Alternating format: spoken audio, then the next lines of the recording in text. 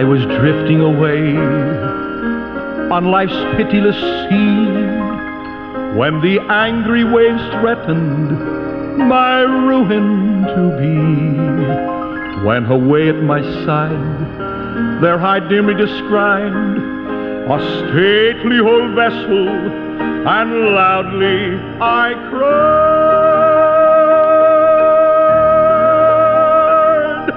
"Ship ahoy!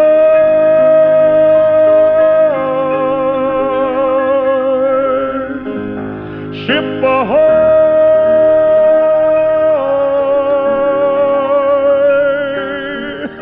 And loudly I cried, "Ship ahoy!"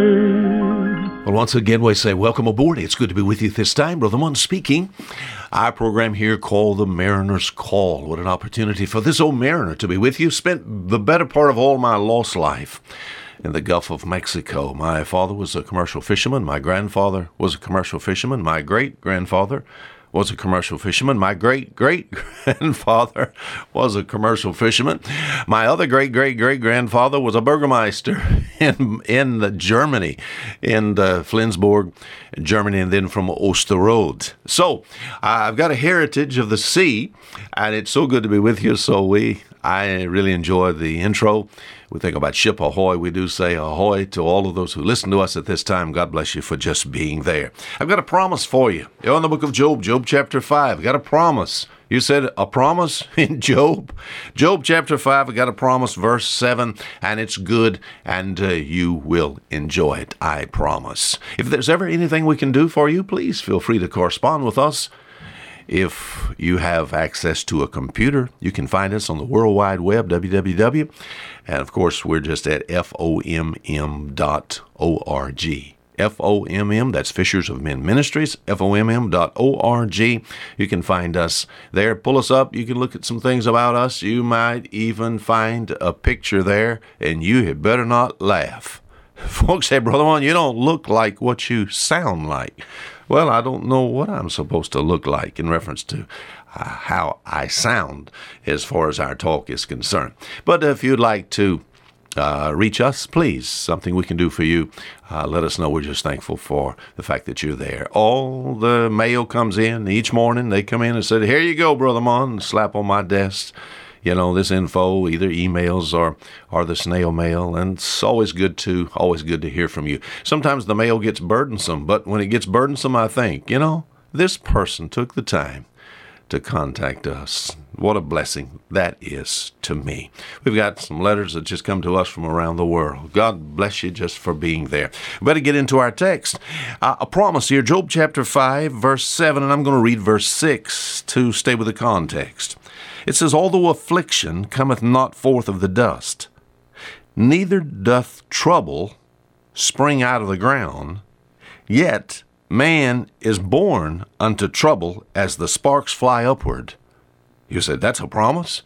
Yes, it said man is born unto trouble. You're promised here a bushel of trouble. You said, Brother Mon, I used to like you. Well, I'm not trying to bring trouble your way. I'm trying to say something like this. I've had to learn in life that as far as trouble is concerned, trouble comes for a reason. We think about in Job's case, Job chapter 5, what was taking place here? Why is this man experiencing trouble? What's ultimately this sovereign God trying to do for this man? And the devil makes an accusation. It was not true. He said, you give him a bushel of trouble, and he'll curse you to your face. He'll turn his back on you. Is that what happened? No. You read Job 1, Job 2, it looks horrible. But you keep reading 5, 6, 7, 8, 10, 12, 14, 16, 20, 30, 40. Job chapter 41, the last chapter. Oh, what a blessed chapter. God takes and rewards Joseph because he understands that trouble has come his way for a reason. As far as my life is concerned, I'll be honest with you. When I think about trouble, it says in the text, man is born unto trouble. I don't like that promise, but it says man is born unto trouble. All right, if you have been born And I hope most of you that are listening, I hope you've been born. I had one time, I think my father got disgusted with me at some of my ways. He said, you must have been hatched. Some seagull must have hatched. You must have thrown an egg down on the beach and hatched and came out and it was you. No, I've been born. My mother and father, Andrew and Margaret Munn. Yes, I'll always be their son, born into this world. What promise do I have? Trouble, a bushel of trouble. What's it for? My friend, we have movements that go around the world at times. There's a movement that's going around this world that talks about how every day you're going to experience happiness. Every day you're going to experience needs supplied. Every day, kind of a prosperity type gospel. Every day is going to be a good day, my friend. And yet I find another promise here. It's almost the opposite. Man that is born unto trouble is a few days. Or yet man is born unto trouble as the sparks fly upward. And I was trying to get another verse in there. Man is born unto trouble. In other words, I'm going to experience trouble. Yes. Why should, my friend, you not be exposed to trouble? Are you any better than our Savior, the Lord Jesus Christ? We think about it from Adam all the way through the Bible, all the way down to John, as he writes the book of Revelation, from Genesis to Revelation. All of God's people that's mentioned in the Bible, they were exempt from trouble, were they not? Amen? No. It's not amen, it's oh me. Adam, did he have trouble? Yes. Did Noah have trouble? Yes. Abraham, Isaac, and Jacob? Yes. Joseph? Yes. Moses? Yes. David? Yes. The prophets? Yes. The disciples? Yes. Our Savior? Yes. It's something I must accept. Man is born into trouble.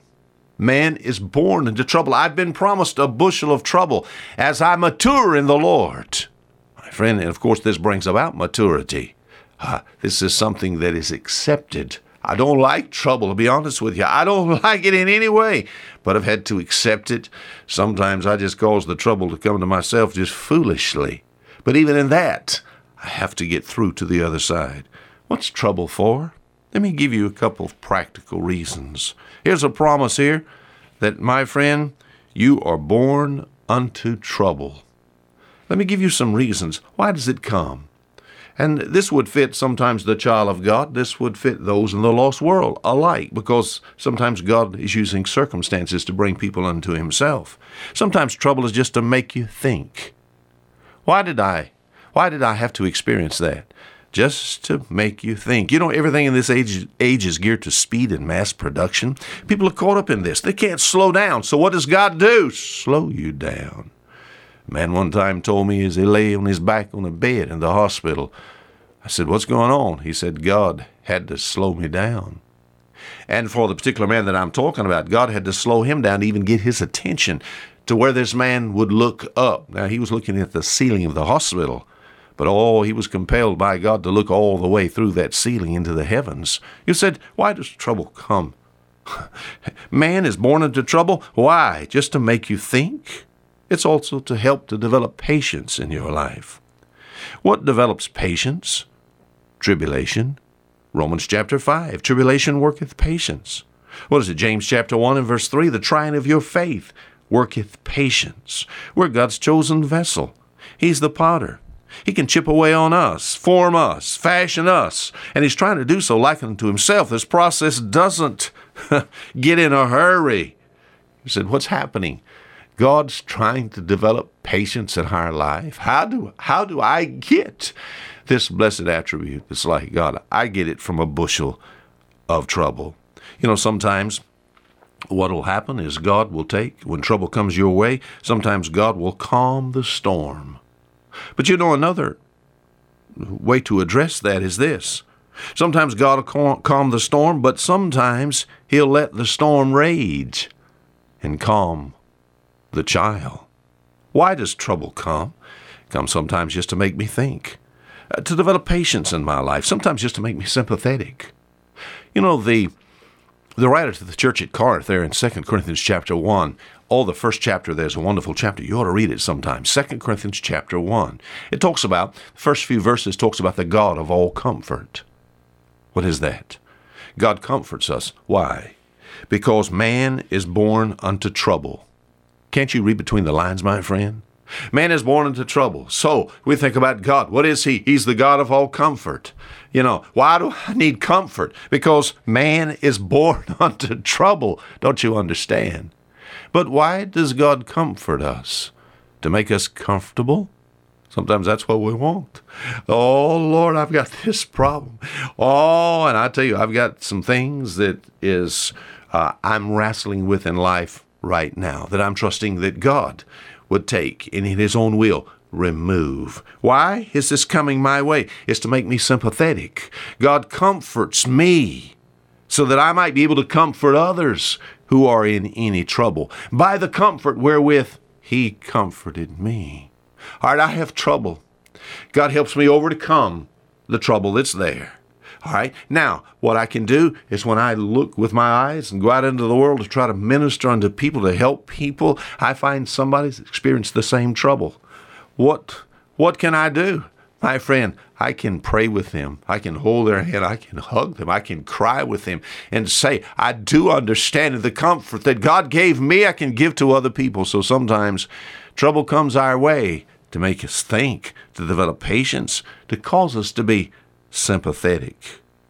Oh, I like this one. Our time goes by so fast. Sometimes trouble comes our way just to get us to depend upon him. Just to depend upon him. Sometimes we fight our own battles. We do our own thing, so to speak. We think about it in Exodus chapter 14. Remember there the crossing of the Red Sea? Remember the children of Israel had left Egypt and they got down, they kind of got boxed in. There's a mountain range on one side and the sea on the other.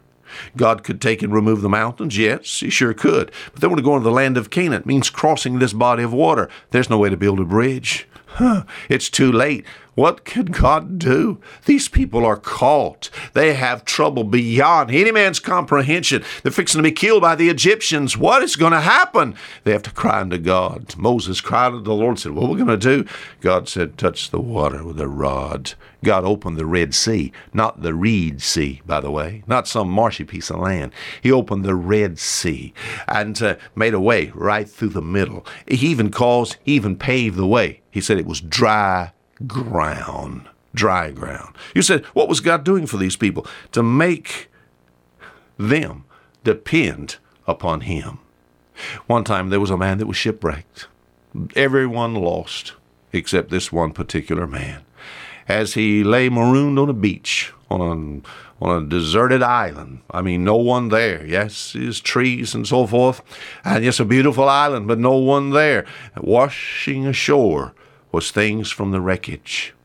Things that might provide his help and his sustenance for a while until he could be rescued. Enough of the wood washed ashore whereby he was able to build him a little hut and a place whereby he could get himself out of the elements as far as the rain and the heat of the sun.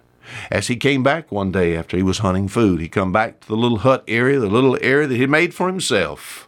It kept him alive, and it had burned to the ground. There was nothing left. Nothing. He had nothing left. Shipwrecked and now lost everything else. And he lay in the ground and he beat upon the ground. Why? And yet before long there was a launch that came, a small boat, to come rescue him. What happened is he found out that a ship was coming by. They saw the smoke. They saw the house, the smoke from the house that was on fire. The things that the man had to be destroyed before he could be rescued. You understand what I mean? So, sometimes what God brings to us is just a bushel of trouble. Until next week, Fisher Munn saying goodbye.